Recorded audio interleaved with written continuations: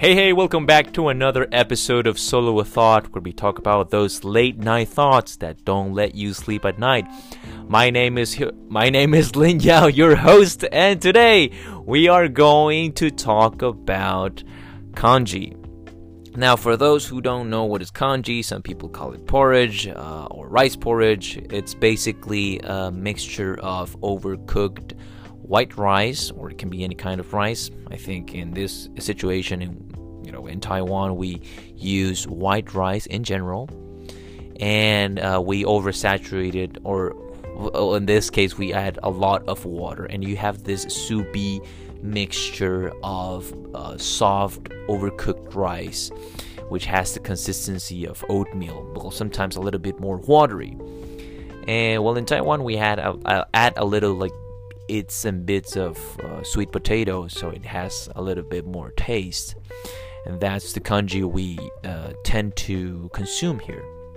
Now, why I want to talk about congee, it's because I've been frequently visiting or frequently eating at this buffet, vegetarian buffet, and basically almost for a year. And I've been noticing that because they offer three kinds of rice.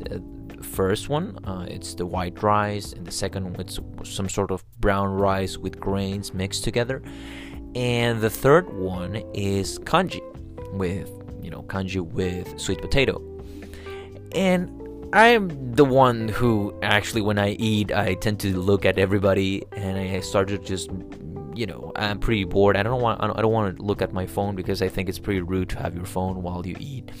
And I think it takes a lot of the enjoyment out of eating, and that's not my thing. So while I was just noticing, or while I was watching everybody, I noticed this trend that in Taiwan, actually congee is quite popular.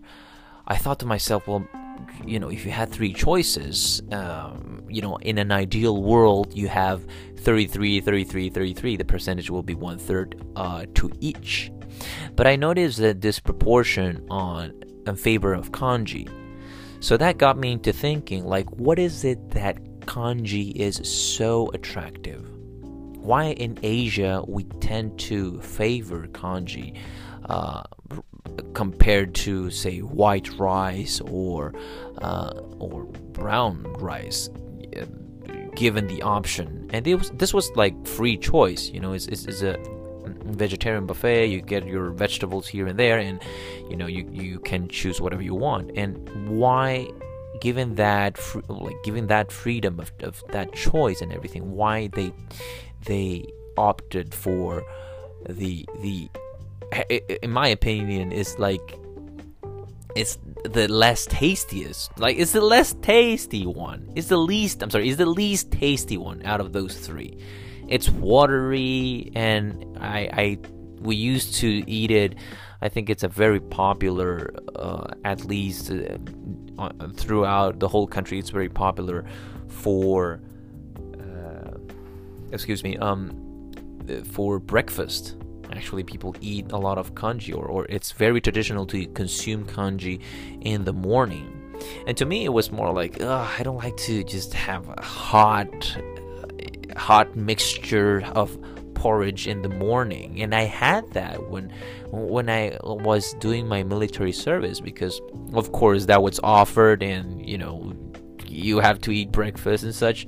So it's very traditional. And apart from the culture and everything, I said to myself, maybe it's because of the tradition of being here in Asia and being exposed to this culture, and yeah, sure, or maybe because the elderly, they don't have good teeth and they don't want to chew much.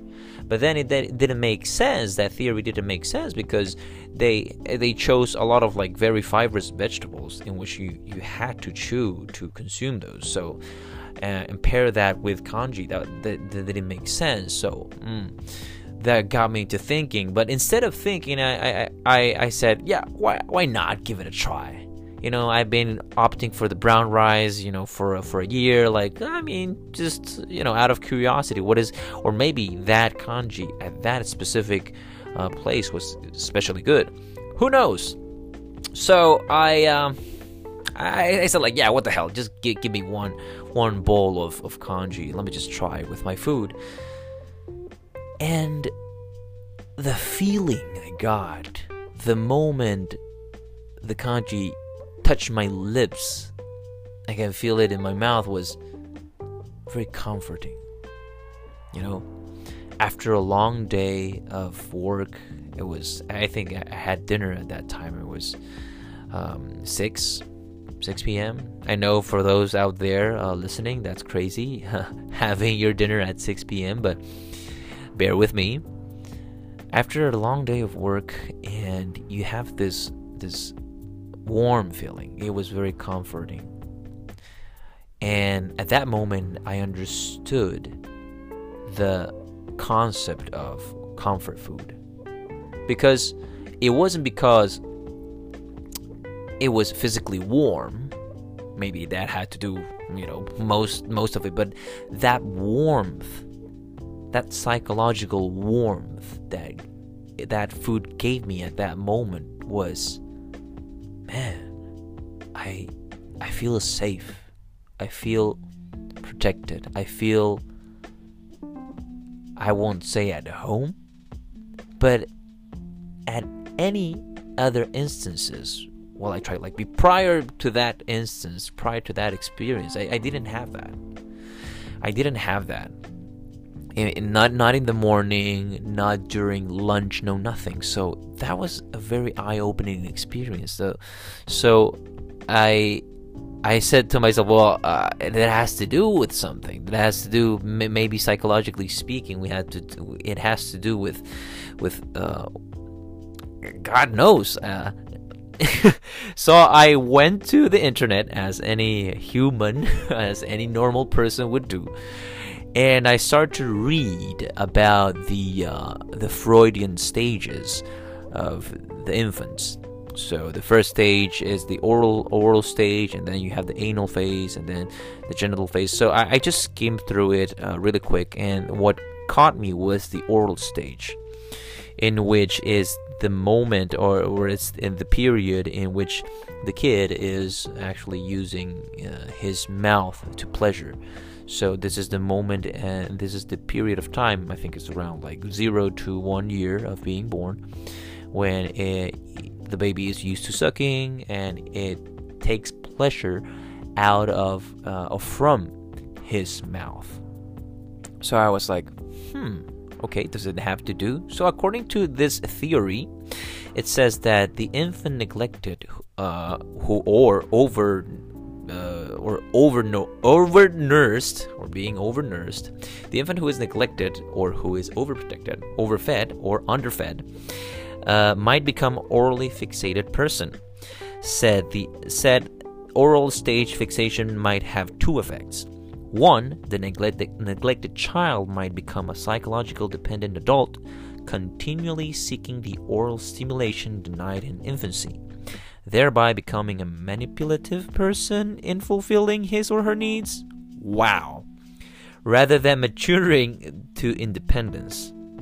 And the second one is the overprotected child might resist maturation and return to dependence upon others in fulfilling his or her needs.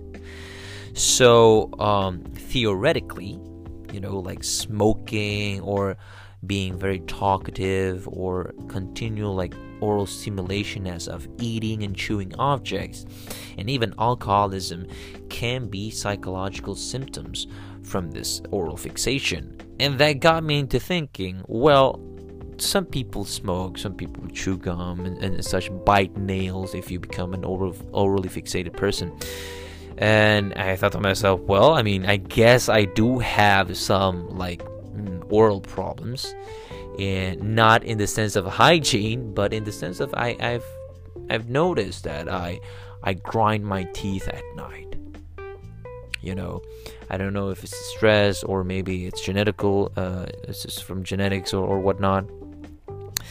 But I think that maybe as Asians, or I think it doesn't have to do much with Asians specifically, but anyone who wants to give this hot soup or hot porridge a try, I think it can, at least to me it worked. It gave me some sort of comfort at that moment. So I thought to myself, like, well, I guess this is one of the reasons people eat congee. It may sound a little bit too loose, a little bit very, very subjective. Of course it's subjective, but you know what? I think this opens up a very interesting conversation. Sometimes it doesn't really have to do with, it's popular because it's traditionally here, but what I want to lay down is, well, people who subconsciously choose it may actually seek comfort from that meal specifically. And hell, it doesn't even have to be congee. I think it's sometimes people find comfort in food in such many ways. I just want to say that congee may be in a way, it just woke up something within me. Something that I didn't. Wow, it will give me at that moment. Maybe the planets align at that time. Who knows? So I'll give that thought to you guys. What do you think? Do you have any food that comforts you specifically, or anything that makes you feel protected, that makes you feel warmth, not specifically because of the temperature of the food itself? So I'll leave you with that thought in mind, and this is the episode for today. My name is Lin Yao, and see you on the next episode. Bye bye.